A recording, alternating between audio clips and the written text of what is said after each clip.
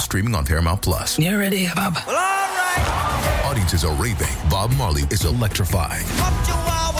It's the feel-good movie of the year. You dig? Bob Marley, One Love. Rated PG-13. Now streaming on Paramount Plus.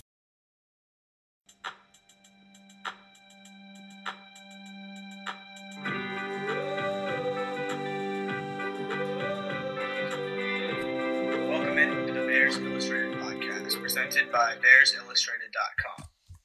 Your home for Baylor athletics and recruiting on 24/7 Sports. I'm Pranay Malampati, alongside my co-host Andrew Miner, and we're joined by a special guest today, best-selling author Kendall Kaut, who writes for SicEm365's and who has a best-selling book out about Baylor basketball's national championship run back a couple seasons ago. Kendall, we're so excited to have you on. Thanks for joining us. I appreciate that, and I appreciate inflating the book sales, but great to be on with you two fellas. That's what we're about, Kendall. That's what we're about. So thanks so much for hopping on the podcast, and we're talking some Baylor hoops today. So, Kendall, I think where we'd love to start is just, could you give us a rundown of what that environment was like in South Dakota, Sioux Falls, and Baylor takes down Gonzaga in literally the final minutes in a crazy one. Yeah, so South Dakota is absolute garbage, the state itself. And there might be people that are from South Dakota that listen to it. I hope that is now the impetus to remind you, if you're thinking about moving out of South Dakota, go ahead and do it. Nothing good I can say about South Dakota. I couldn't check into my hotel on time. It was snowing. The wind was blowing at 40 degrees. So I often will go on these trips. Like, I've been to New Orleans lately. I've gone to LA, New York, went to Vegas for the Continental Tires Classic. All phenomenal venues. Loved everything about it. South Dakota, I never want to go to again.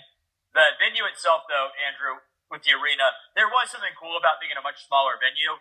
But I'm confident you can find a high school in Dallas, Miami, Louisville, St. Louis, Kansas City, Branson, Missouri, Springfield, Missouri, literally anywhere else in America. So I know there's some spin zone going on right now about how great it was to play in South Dakota. I want that to never happen again. I don't care if they have to flip a coin to say we're either playing in Seattle or playing in Dallas. Never South Dakota is my takeaway. That's fair. That's fair enough. So you're not going back anytime soon to check out Mount Rushmore or anything else? There is no chance you could ever get me back in South Dakota if Baylor is not once again playing an elite team there. But no, never South Dakota. That's funny. Well, even given all your struggles, Baylor did come out with the victory over Gonzaga in a thriller. How did you feel about that game, and what were your takeaways from that win? I think it was a good win for Baylor in the sense that every other Baylor victory, the UCLA game, even against some of these really bad teams they played in the non-con, it's been Baylor's offense that's had to carry them to the day. Mick Cronin at the press conference after the game in Vegas looked at the stat sheet. One of the writers from one of the LA papers, I don't know if it was the Times or something else, mentioned, hey, why didn't you do a little bit more offensively here? Mick Cronin just kind of shut him down and said, you got to win games when you shoot 48% like we did, and you're this effective from the free throw line. We just didn't stop Baylor's offense. So I thought the Gonzaga game was excellent because it was the game where Baylor could show, hey, the threes weren't really falling. I think they might have finished like 4 of 20 from deep. LJ Cryer, I think, only attempted 1 triple. Scott Drew, after the game, told us that Adam Flagler had been battling an illness. But to see they could win a game where their offense was not playing very well, finished at a really low offensive rate for Baylor's success, but the defense was able to adjust, slow down Drew Timme, and then not get kind of bullied around by some of Gonzaga's guards, who, even if they're not the best, I thought it was really nice that Gonzaga enters that game the number 1 offense in America, and they have by far their worst offensive performance that I can remember in the last 2 years. Yeah, we know that Baylor can shoot the ball, right? But to me, it felt, at least the first half of the Gonzaga game, it felt like Baylor was doing a lot more things offensively in terms of dribble penetration in the lane, and then kicking the ball out, playing inside-out basketball, getting to the rim, creating fast breaks from defense to offense. Was there a different feel? Did you feel the same way? Were they doing different things that they hadn't shown, in previous games, like against Virginia or Marquette? I think on the offensive end, a lot of it was sort of similar. I think 2 things kind of framed how the offense was different to me, Andrew, and I haven't gone back and rewatched on the Peacock Network, but in the arena, 2 things stood out to me. The first was that this was the first real example of Keontae George taking over against a great opponent. He had a good stretch for about 2.5 minutes at the end of the Virginia game, but he was just absolutely electric, felt unstoppable with his long transition threes and that play where he got to the hoop, kind of bringing the ball in and got the and one opportunity. Yep. So that showed why when people were wondering, hey, is the Keontae George hype train kind of getting out of the station, it showed there's a reason why he is still a top 10 pick in ESPN's latest NBA mock draft. The second thing was Gonzaga put Drew Timme on Jalen Bridges, which to me was kind of disrespectful to Jalen. He hasn't shot well, still isn't shooting well from three. I think he went like 1 of 6 in the Gonzaga game. But if Baylor's offense can get back to being the best or second best offense in the country, Jalen Bridges has got to be an effective scorer. Made some big plays late in the game, but until he can get back to being the scorer that Baylor expected him to be, I think that kind of puts a hamper on Baylor's ceiling offensively. So last week was a tale of two stories for Baylor. They obviously beat Gonzaga, which we just talked about, but they also got absolutely blitzed by Marquette, especially in the first half. They came back and were able to make it a tighter second half, but they ended up losing by, I think, 26 and fell from number 6 to number 12 in the rankings. Do you think that's something that's going to be happening throughout the season, like these ups and downs, maybe because of the number of new players we have, just building chemistry? I think it's possible. The defense obviously is the story of that Marquette game. I can't remember Baylor ever making an offense look that good, and especially one that Marquette has that is kind of unique, but is nowhere near as good as Baylor showed them to be. Andrew and I were both on the presser that Baylor had on Zoom when the Bears decided to stay in South Dakota or go to South Dakota after that Marquette game. And Andrew and I both kind of impressed Scott Drew about defensively, what are you going to change and what kind of stuck out to you? And one of the things they focused on was they wanted to make sure they weren't putting guys on islands quite as much. In that Marquette game, Will Thamba got taken to the hoop 3 times. Sometimes Baylor's defense was allowing too much action to get toward the middle of the floor, which is away from some of where their help would end up being. So I've heard stories about the coaching staff was just in hour after hour in South Dakota. It was, we're going to stay up for another 3 hours, take a 30-minute break, another 3 hours, not much of a break. And so they really focused on the defense. So I think there will be some of those up and downs that you talk about, but I think there's hope that Baylor can get closer to being a top 40 defense than being a 77th ranked defense. I think they were after that Marquette game. Oof, that's low for sure, and you're exactly right. To me, the tenor of that press conference, Kendall, was a little bit different from every other press conference. I think, at least virtually, that I've been in. It was still upbeat and positive, but it felt like, hey, like we're not together as a team. There was definitely some underlying tones there. I don't know if you felt the same way, but going back to the Gonzaga game, you mentioned that Coach Drew said Adam Flagler was battling an illness, and I would be remiss if we didn't point out that and talk about that 8-0 run, the last minute 30, where Flagler hit two threes, and then Baylor got the free throws with Bridges at the end. What did you see anything specifically from Flagler at the end of that game that helped him turn the switch basically and do that? And then I guess, was there anything more about the illness that you mentioned? I think Andrew Adams is a really big time shot maker. Whether it's that UCLA game where he hit the step back 3 to ice it in Las Vegas, whether it was that game where if Adam misses that first 3 when Baylor's down like 8 points with about 1:33 left, game's over. If he doesn't make that second 3, I think the game is over as well. And there's not a lot of space on either one. A little bit more on that second one when Flo had set a screen. Great screen. But absolutely no space beyond his own creation of those opportunities. And then you go back to that North Carolina game last year. It was Adam Flagler and a little bit James Akinjo really fueling that run. So when there's kind of this thought process out there, whether you want to call it Twitter, different message boards that say, hey, is Adam Flagler a real point guard? Yes, he's not Davion Mitchell where he will blow past you to the left and make a layup, but he's an absolutely phenomenal shooter. I think he's still over 50% on the year from deep. And I think that just shows how good of a player he is and how efficient of a player he is. And in terms of the illness, I'm not getting any other details from it. I saw someone mention it looked like Adam was hacking up a little bit. So I don't know if he had, an upper respiratory infection. I don't know what was ailing him, but sounds like he wasn't throwing up or anything, which is a nice thing since being in South Dakota certainly made me want to throw up. Yeah, no, 100%. Real quick, because you mentioned it, I wouldn't go as far as say like Adam Flagler is a true point guard. That was definitely great by James Akinjo last year, but he can definitely handle the rock and score and everything like that. He definitely has his positives. But I would say that Adam Flagler, and I have said it, is kind of low key one of the best college basketball players in history. I would rank him right up there, especially if the Bears make a long postseason run and win another Big 12 championship. Just want to get your thoughts on Flagler's legacy. I really think it depends, as you mentioned, Andrew, on how deep does Baylor go this season.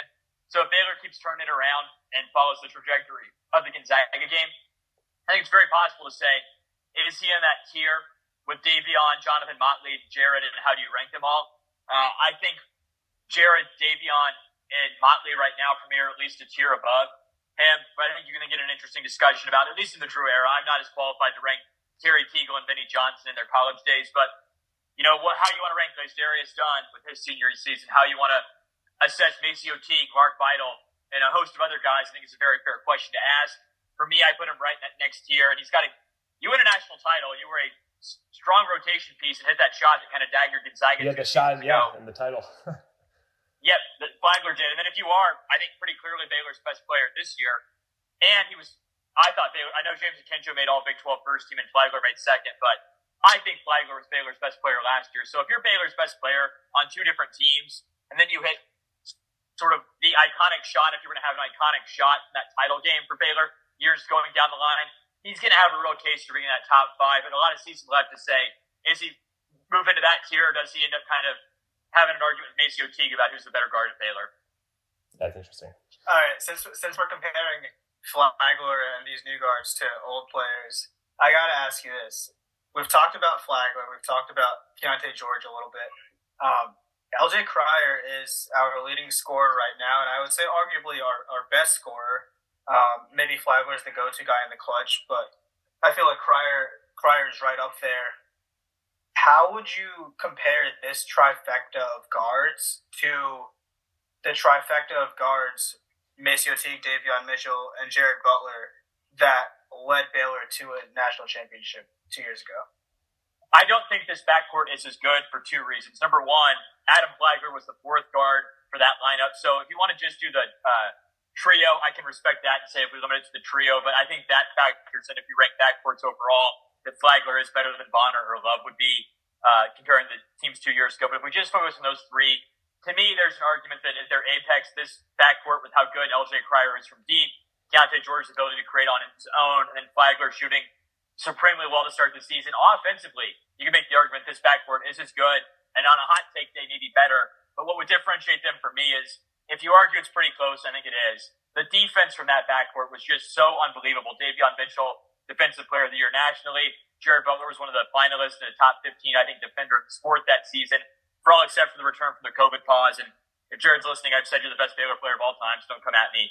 And then Maceo Teague, I think, is an extremely underrated defender, and it kind of shows this season where Maceo Teague's length bothered people so much compared to now, where Baylor's often playing a little bit smaller guard, asking him to guard big wings, and that puts Baylor's defense in a tougher spot, where Maceo could legitimately guard power forwards and front guys to the post. And this season, Baylor doesn't really have a guard that's well-versed to do that. Wow, that's a great apt comparison. Just a question, real quick question on the Gonzaga. I keep going back to the Gonzaga game, and we're talking about the guards. I'm curious about Keontae George, what it was like seeing him in person that game. He, of course, had a personal 9-0 run after Gonzaga went on like a 10-0 run themselves in the first half to give Baylor that separation. And then he had some, dirty 3-point plays, some dirty crossover moves in both the first and then late in the second half.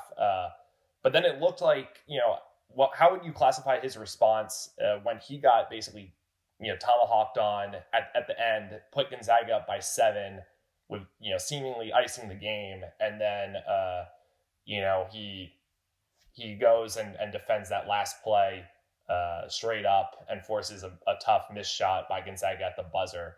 How would you classify just his whole game that night and his response at the end, kind of not giving up? I thought it was really strong, Andrew.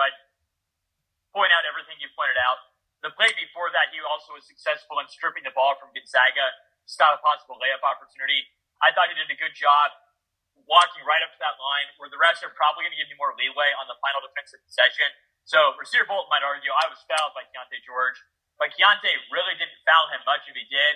And he knew, I think, probably in that final play, they're not going to want to call a shooting foul on a guy jumping up, going to the line to get a little more physical. And I think Scott Drew even was shouting, play with your chest defensively, and that's what they were able to do. So I think that was a great poise and response from Keontae George. And then earlier in that game really showed it's just kind of unfair that Keontae can do a lot of things with the ball and offensively that just other guys can't do. And that's why one of the questions for Baylor going forward is, can Keontae hit that next year? So when Baylor's having bad offensive nights, they just turn to him in isolation, maybe get a bucket or two quickly to stymie some runs. Baylor's had that problem this season where teams go on these 10-0 runs against Baylor, then you wake up and they're down 15 points. And although Baylor's been good at coming back from that, the best way to not have to come back from down 15 points is not get down 15 points. And so if Keontae can get a couple buckets for Baylor during those runs, that'll really help them out. Does it look like there's still a lot of room for Keontae to grow on the offensive end? Or is it more of just a mental thing? I think offensively there is some room still for growth. I think picking his spots will be a real question for him, but that's sort of tough when you're the guy who can pull up at 31 feet and drain a three to be like, well, should I take this shot or should I not take this shot? I think sometimes the biggest thing for him offensively, I think honestly, and you're like, well, what do you mean honestly? Were you lying before in the podcast? But what I think honestly is that Keontae plays, it's probably 1 or 2 steps faster than some of the other guys in the team. Or it's the problem, if you ever watch like Shaq back in the day when he talked about Dwight Howard, he'd be like, Dwight just has to go in and get a bucket. And it'd be like, Shaq, I get because you're Shaq, you just assume everybody who's a center in the NBA can go out and get 30 points, but that's not possible. And you'll watch Keontae sometimes make these passes that are absolutely filthy. And then Baylor can't quite get to him, or Baylor drops the pass, or Baylor doesn't, or when I say Baylor, I mean the rest of the team does not expect the pass to be there. And so I think Keontae understanding, just because you're playing with better teammates than you played with an IMG does not mean those better teammates are going to be all the way on your level all the time. And so the crazy passes he makes, like he hit Flo for an alley-oop against UCLA, that's great. But he needs to be able to take a step back and say, not everyone can catch these passes, or not everyone's going to be quite as quick as me in transition. And once he does that, I think that's an opportunity for him to have fewer turnovers to be more successful. The wait is over. The Chi returns with new episodes on Paramount+. What brings you to the Chi? Opportunity. Everybody get down! Walk right up to the side. A new reign is coming to the South Side. Never should have sent a boy to do a woman's job. The Chi. New episodes May 10th. Visit ParamountPlus.com/The Chi to get a 50% discount off the Paramount Plus with Showtime annual plan. Offer ends July 14th. Subscription auto-renews. Restrictions apply. On May 23rd, I want to go back to normal. What's normal? the Paramount Plus original series, Evil, returns. We've already hunted werewolves, demons. And now what? A baby Antichrist? Okie dokie. Prepare yourself. You will not beat us. For the end. I have visions of hell. Make it stop, make it shut up. You're not gonna survive this. Evil, the final season. Streaming May 23rd, only on Paramount Plus. Kendall, just looking at the whole, what we've played so far this season, would you, that Marquette game, would you classify that? Where would you rank that as, bad losses in your coverage of Baylor? To me, that was the worst loss since I think I had it Morgantown 2017 when the Bears were ranked number 1 and went up to West Virginia and got blown out, I think. Where would you have this one? It just didn't seem like we were ever able to come back and make one of those dramatic comebacks like we have in the past. Yep, I think that's a good point. And you always look into what are the games of hell? So I think you look at a few things when you make this list. Number 1 is how good is the Baylor team that took the loss. Number 2 is what's the quality of the opponent. And then number 3 is what did the loss maybe tell us about how the team will go going forward. So for me, the candidates are that West Virginia game, and why that one I think was so rough is we thought Baylor was maybe the best team in the country for all their wins in the non-con, coming back against Louisville that year in the battle for Atlantis. Mm-hmm. and then seeing West Virginia force like 30 turnovers and how bad Baylor's offensive turnover numbers were, that probably spelled Baylor's going to be struggling going forward. But you compare it to some of the other ones where you'd be like, okay, obviously losing to Texas Southern was god-awful. They were getting absolutely crushed by Wichita State that same season. Those are tough losses. What I think makes this one up there for me, or maybe even the toughest one, is I think this is still a really good Baylor team and probably better than that 2017 team, as good as it was at its apex. And I think Marquette is not that good of a team. So you compare, Baylor getting absolutely housed in Lawrence last year. Well, okay, you won the national title, and Baylor was dealing with some injuries at the time. I think this one was depressing because it made you wonder, is the defense just have issues that are unfixable? But the positive thing was getting to play Gonzaga and seeing, okay, a lot of different styles between Virginia, UCLA, Gonzaga, and Marquette. But at least knowing Baylor can hold the nation's best offense to its lowest scoring output of the season makes you hopeful that game might be an anomaly, or at least a path to growth by the end of the season, compared to some of those other losses like the West Virginia one where we were just like, oh my God, if Baylor turns it over 30 times against West Virginia, this team's not a championship team. So I think you make arguments for a lot of the games over the last 6 or 7 years. There haven't been too many bad losses like it, but there's a fair argument that's the worst loss Baylor's taken relative to those kind of three factors I set out. Yeah, I gotta say, for me, it's the West Virginia game. That was my freshman year of college. I remember my mind being blown by how good Baylor was, being the best team in the country for all of non-conference. And then I remember sitting in the Memorial Dining Hall watching that game on my friend's phone and just being depressed about how badly we were getting blown out. Yeah, that's very fair. I remember that game as well, and it really was one where you were like, there is no spin zone. You played that game 100 times, Baylor would have lost that game 100 times. Yeah, totally. So last thing I've got for you, Andrew, feel free to keep asking. I wanted to ask if you have any kind of update on Jonathan Tchamwa and whether he will be able to come back this season / when he might be able to return. I have not gotten an update on this in a couple of weeks. This is a great question, and it is the one where if you ask 8 people, you all kind of get them being like, they don't want to tell you exactly what's happening. My sense, and this again could change because I haven't asked anybody, is he has not 100% been ruled out for the season.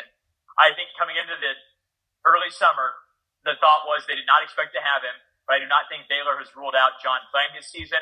I think we all know John is an absolute monster at trying to get back on the court, loves playing, really cares about the team. My guess is they will probably have a chance to assess him later in the season, and then the issue will be, okay, can we get John up to game speed? Is there a risk of re-injury? If there's any risk, they won't play him. So my expectation is that he will not play this season, but it has not 100% been ruled out. And if there's one guy who might come back for an injury like that way earlier than expected, it would be John. But if you gun to my head, I don't think John will play this season, but I would not want to have that gun to my head. Yeah, I can chime in a little bit on that. Just from some sources that I've heard was that John's doing really well and way ahead of schedule, and whenever he does come back, it's going to be earlier than what a normal person would have to wait to come back from it.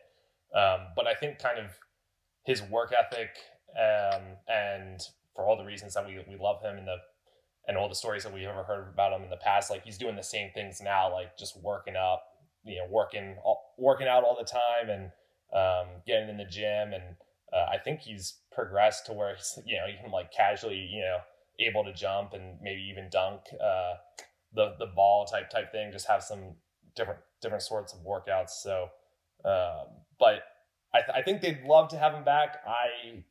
I don't think, just from a safety issue perspective, I don't think he's gonna end up coming back, but I would not be surprised at all if we see him down the stretch. So that's good info to hear as well, Andrew. And that comports certainly with what I had as well. So that I would say if the two of us are hearing that, I don't know if there's some other mystery out there, but I think we got pretty good info on that. And obviously his injury was terrible. Every ligament that's possibly in your knee and leg was torn or shattered or whatever the proper word was gone. So the fact that he's already coming back this far is pretty impressive and remarkable.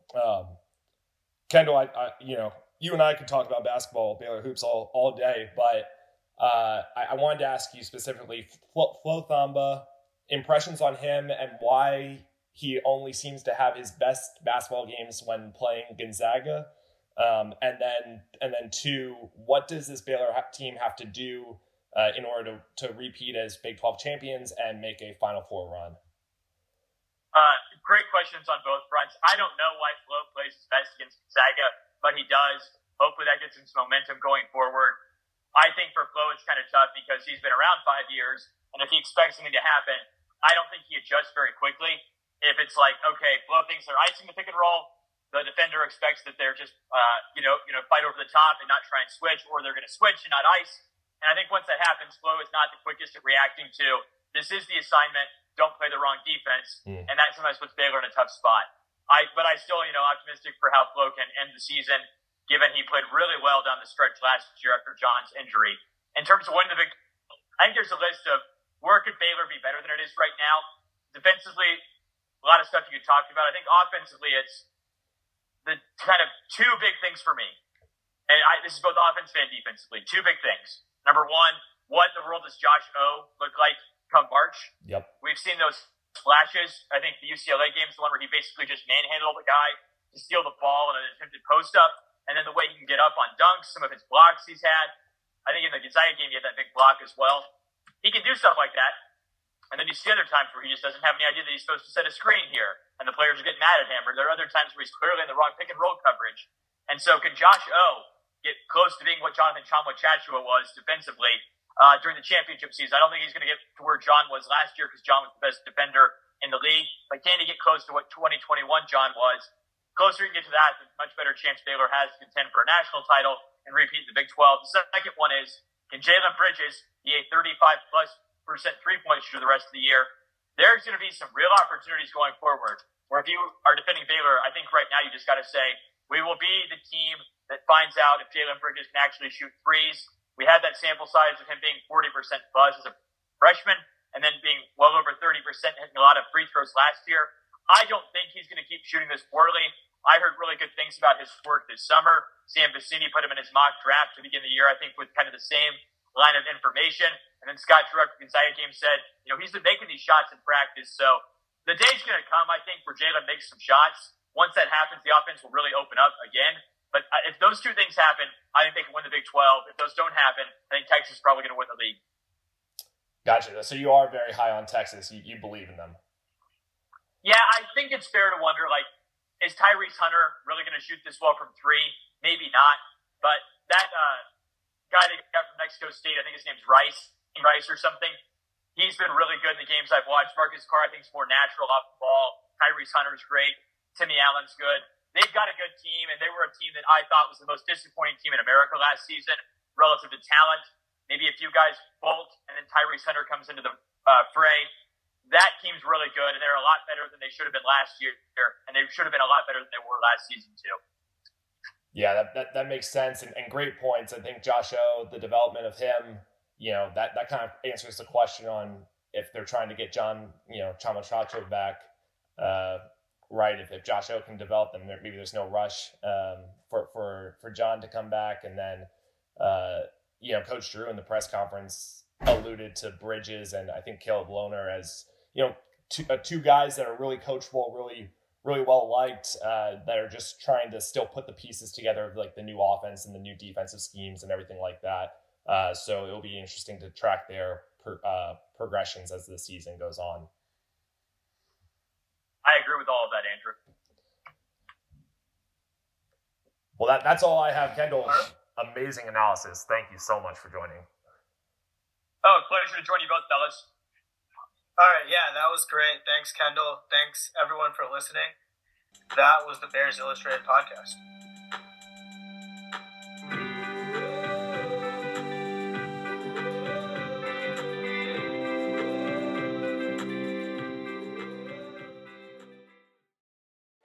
You can now relive the best moments of the UEFA Champions League 24/7.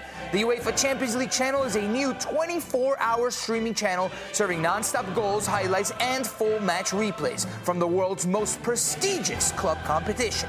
Reminisce on your favorite moments, legendary players, and brilliant goals with the UEFA Champions League channel, streaming around the clock on Pluto TV and the CBS Sports app.